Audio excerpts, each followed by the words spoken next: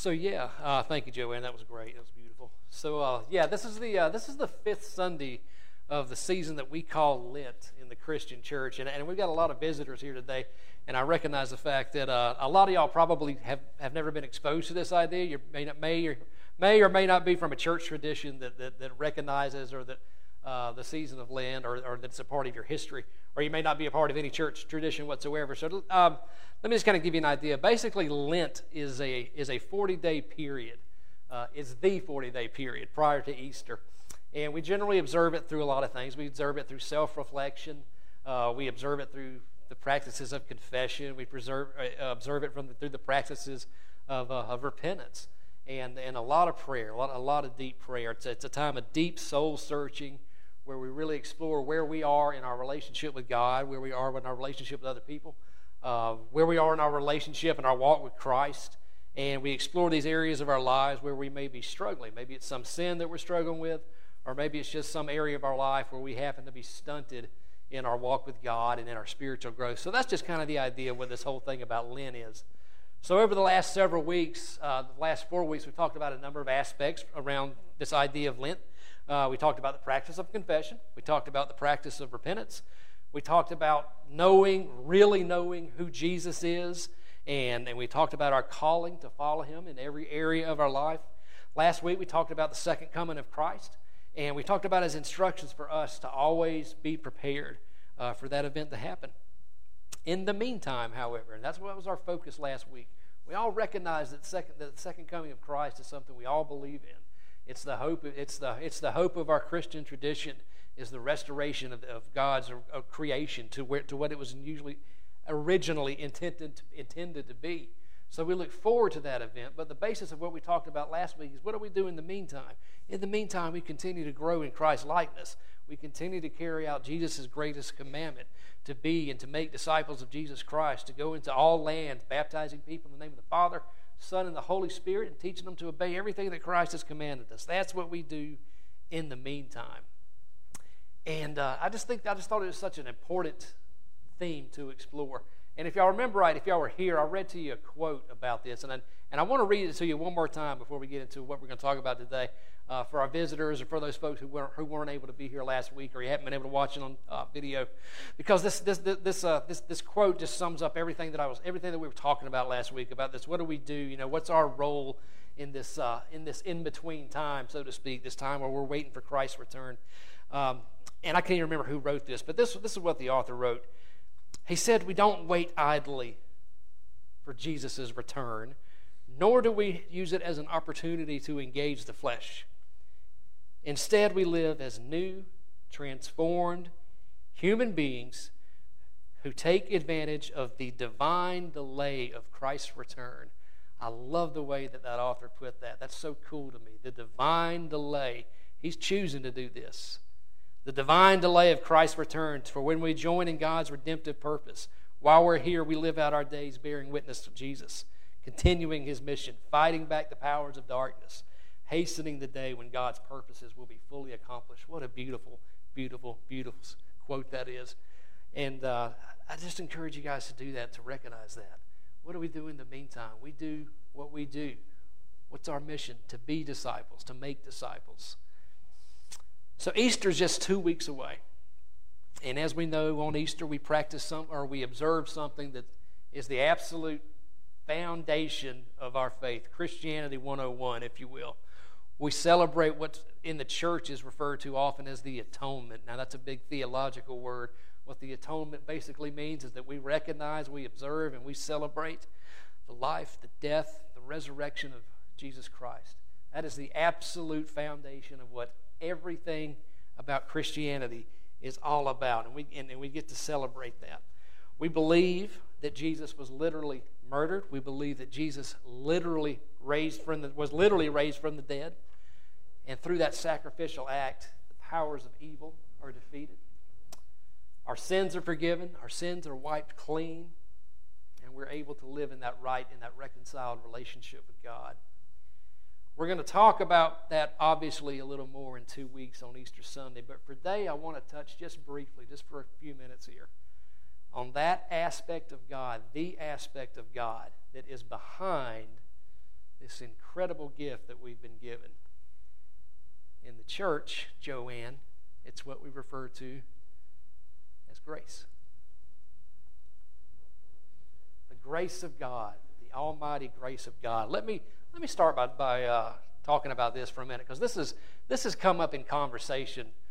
We've had some great Bible studies recently, and we wrestle with a lot of Scripture.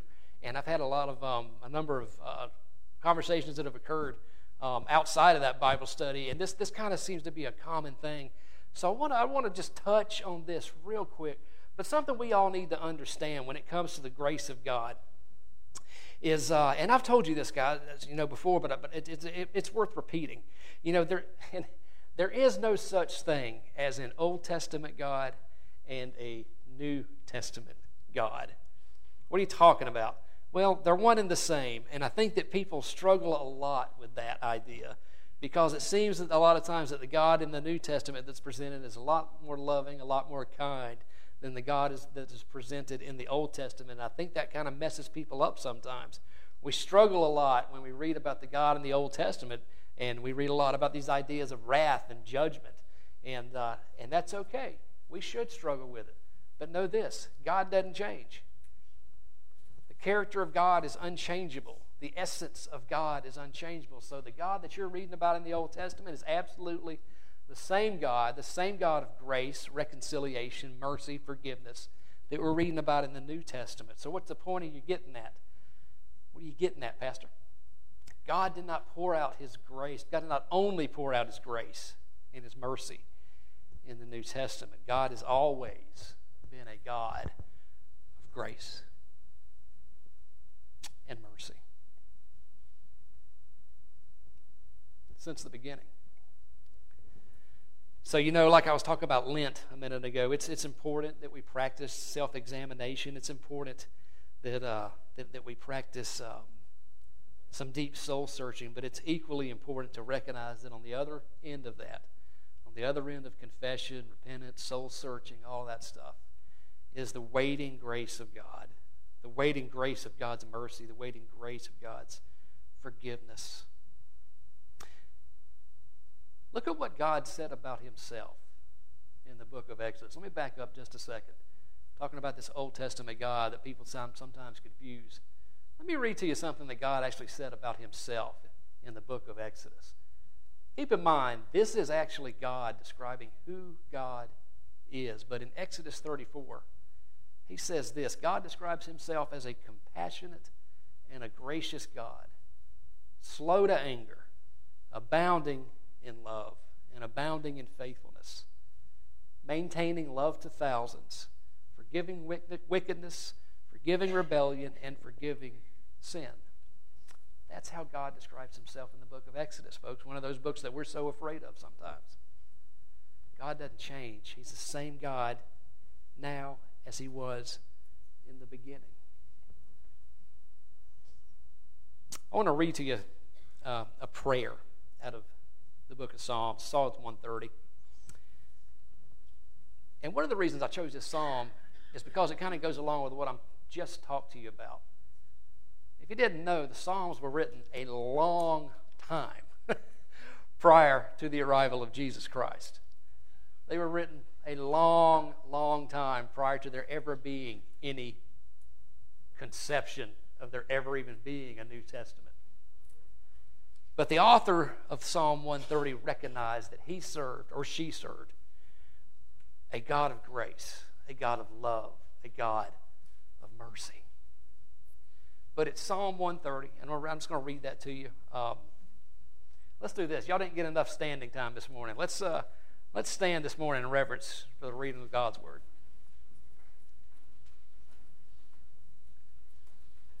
This is the entire psalm.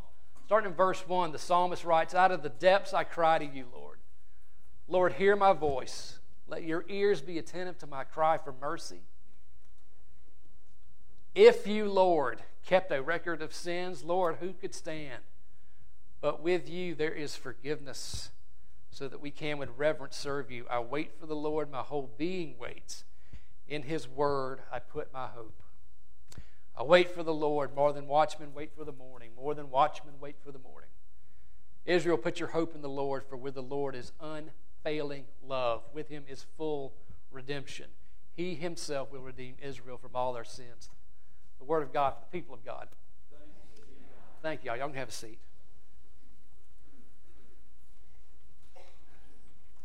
Psalm 130 is one of the many psalms that you find throughout the 150 psalms.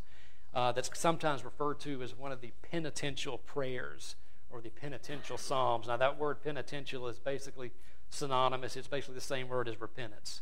So that means there's somebody in this psalm who's praying a prayer of confession. They're praying a prayer of repentance. And again, you find these throughout the book of Psalms. This is just one of them.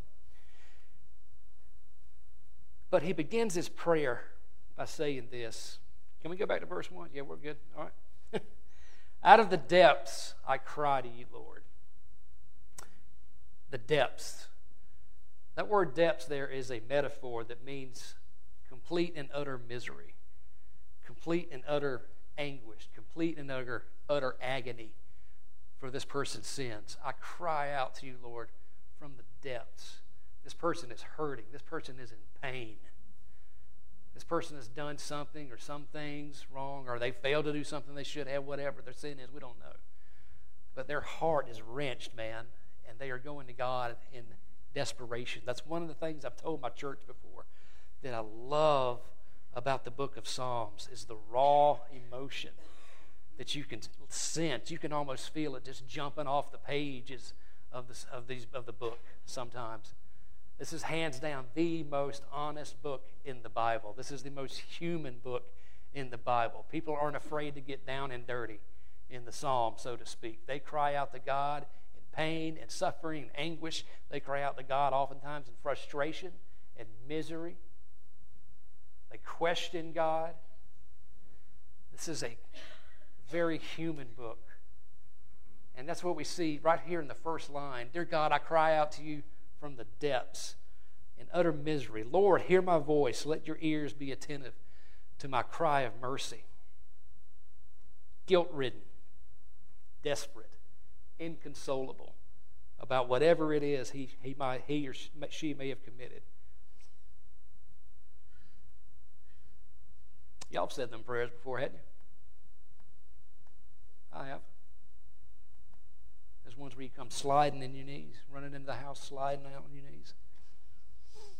I've said those. But then we see it. This is what the whole thing is about today.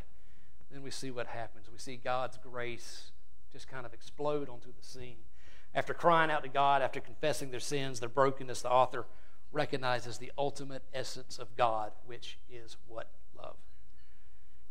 Author writes, if you, Lord, kept a record of our sins, Lord, who could stand? But with you there is forgiveness, so that we can with reverence serve you. He goes on in verse 7 to write, with the Lord is unfailing love, and with him is full redemption. I don't ever want to discount the seriousness of sin. Understand this, there's always consequences for sin. Always. There's always going to be some kind of consequence for sin. Absolutely. Sin hurts God. Sin hurts us. And vast majority of the time, sin is hurting or hurts another person or another people. Sometimes it even hurts a whole community of people. Sin is painful. Sin is bad.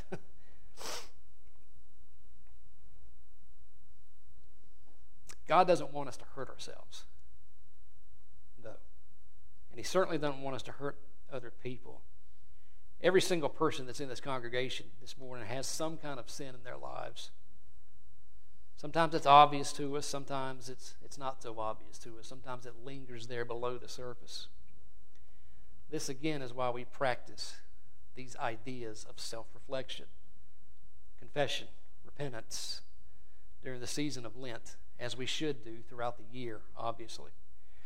At the same time, though, here's where the grace comes in. At the same time, we recognize, we accept, and we receive God's mercy, God's love, and God's grace. Now, if that seems like a weird double standard, it's not. That is the biggest balancing act I've ever seen. You know, John, the author of the Gospel of John, says that Christ came to us full of grace and full of truth. Now, we could meditate on that for a long time, but just think about it for a second. Jesus Christ, who is God in human form, showed us what it looks like to walk in grace and truth, what it looks like to work to balance out this life of love, mercy, forgiveness, those types of things with the law of God. So as we search ourselves, and it may be painful to search ourselves, by the way. It should be painful. And I think I touched on that a few weeks back. If you truly want to grow in grace, if you truly want to grow in your relationship with Christ, it's going to hurt. Growth is always painful. Growth is not comfortable. Growth is not comfortable. So when we're going through this process of soul searching, when we're going through this process of trying to figure out, what are some of my sins? Really our heart sins. Some of our outward sins are more, they're pretty obvious. But really searching our hearts, what's in my heart? Is there hatred in my heart? Is there unkindness in my heart? Is there a lack of generosity in my heart? Those types of things. How are my relationships? Am I living out my relationship in accordance or am I mirroring the mind and the heart of Christ in my relationships, the way that I move throughout the world? Those are the kind of questions that we ask ourselves as we go through this process. And it's going to hurt. We're going to have to admit some stuff that we probably don't want to admit. We're probably going to have to change some stuff about our lives that we don't want to change about our lives.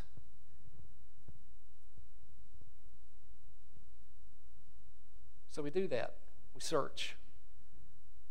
We confess. And we repent. I'll talk to you about repentance in just a second. But understand all that. We don't do that for the sake of God doesn't, we don't do that for the sake of beating ourselves up. It's going to be painful. It's going to stink. It's going to sting. But it's not for the purpose of beating ourselves up. And it's not for the purpose of harshly judging ourselves. And it's not for the purpose of condemnation. It's for the purpose of growth. It's because God cares about us that much. He doesn't want to see us hurting ourselves. He doesn't want to see our sin hurting other people. And this is the process that we have to go through. We have to go through this searching. We have to go through this confession, this period of growth. But what happens when we do that? On the other side of that is the grace of God that's just waiting for us. God's just waiting for us. Where you been, Jerry? I've been waiting on you, man. God wants to pour out that love. He wants to pour out that grace. He wants to pour out that mercy on us all day long. He's just waiting for us. He's just waiting for us. God has always been a God of grace. Understand this, folks. God's grace is always bigger and greater than our sin. Somebody give me an amen on that one. Now, if all this talk about confession and repentance kind of freaks you out a little bit, maybe it scares you a little bit, maybe it puts a bad taste in your mouth, I'm going to remind you guys for something that I said a couple weeks ago. We first touched on this subject. I don't want you to be afraid of that word repentance. I know when you hear that word a lot of times, we kind of envision we have these visions of this fiery hell and brimstone preacher pointing a finger in your face, telling you to repent. It scares the mess out of us. I don't think God wants to scare the mess out of us. I think God just wants us to do some soul searching. Here's what it means to repent. Repentance is not a finger in your face. Repentance is not me standing up here giving you some kind of condemnation as if my stuff don't stink. Repentance literally means, a literal translation of the word repentance means to rethink. That's what that word means. It means to rethink. Rethink what, Pastor? Rethink how I'm living. Rethink how I'm thinking. Rethink how my relationships are. Am I thinking? Am I speaking? Am I acting in accordance with what I know is God's perfect will for my life? What is God's perfect will for my life? Very, very simple. Love God with all your heart, soul, mind, and strength, and love your neighbor as yourself. Jesus condensed that for us. Love God and love your neighbor. How am I loving my neighbor? How am I loving God? Now those, you can start asking some hard questions. But to rethink just means that. It means to do a 180. Hey, my thoughts on this are not good. They're not in accordance with God's will. Hey, I'm not loving my neighbor like I should. I'm going to turn that around. I'm going to give that to God, and I'm going to turn that around. That's what it means to repent. Recognizing these things in our lives, these areas in our lives where we fall short, and just taking a U-turn. Turning around. That's all it means, folks. We have a God who cares. That's the good news about this message. That's the good news about grace, is we have a God who genuinely cares about us. God does not hate people, folks. God does despise sin, though. And he also despises what it does to us. So when God initiates that conviction in your hearts of these areas of your lives where maybe you're falling short a little bit, God's looking out for your best interest. God's always looking out for our best interest. To repent is to recognize that conviction and to experience that change of heart through the grace of God. One more quote. And I think, again, that I gave my congregation this a couple weeks back, but it's another really good one because I want you to walk out of here with I want you to walk out of here excited about repentance and not scared about repentance. I love this. Y'all know, my church knows that I love talking about confession and repentance because I've experienced them, man. I've experienced these things, and I know as bad as it hurts, I know as bad as it stinks for me to have to admit these areas in my life where I fall short, where my heart is not in the right place. It hurts, it's painful, it stinks, it stings every single time, but I know on the other side of that is the grace of God, man. I know that on the other side of that, God's just waiting for me, and he's just waiting to transform my heart. I've seen it too many times not to know that. Painful, but on the other side, man, is absolute glory.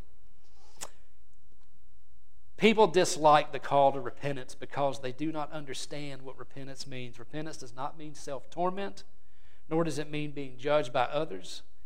It means turning away from the corruption of fallen humankind and letting our hearts be moved by the atmosphere of the kingdom of God. Anyone, and this is where I'm coming from with that, and I hope that some of y'all can relate to some degree or another. Anyone who has gone through true repentance knows that it makes the heart melt like wax. What a great statement, man. What a great statement. Church, don't be afraid to approach God with your sins. God knows your sins already.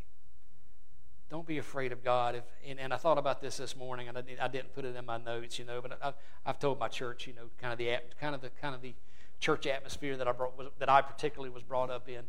And it can put a bad taste in if you're brought up like I was, it can put a bad taste in your mouth like God. But if you were brought up in a tradition similar to my own, and you've got some weird impression that God is kind of an abusive parent, just waiting to beat you, he's not. He's waiting to love you, but he's giving you that choice. God is on your side. Don't be afraid to approach him with your sins, your shortcomings, your struggles. God's ultimate character is one of forgiveness, mercy, love, and reconciliation. Trust what God says about him. If you don't believe me, if somebody in your lifetime has told you something different, for the love of all that's holy, trust what God actually says about himself. From what I read you from the book of Exodus this morning. Do I need to repeat it? Let me repeat it. Let me repeat it. This is what God says about himself, folks.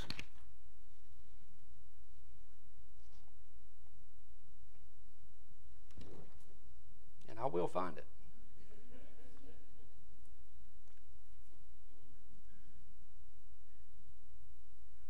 Well, I probably could have looked it up in the Bible faster than this. God describes himself as a God of grace and compassion, compassionate. He says, I am a God of compassion and gracious. I'm slow to anger. I am abounding in love and faithfulness. maintaining love to thousands, forgiving wickedness, forgiving rebellion, forgiving sin. If you don't trust what I tell you about God, maybe you'll believe the voice of God himself. God's waiting for you, and that's what grace is all about.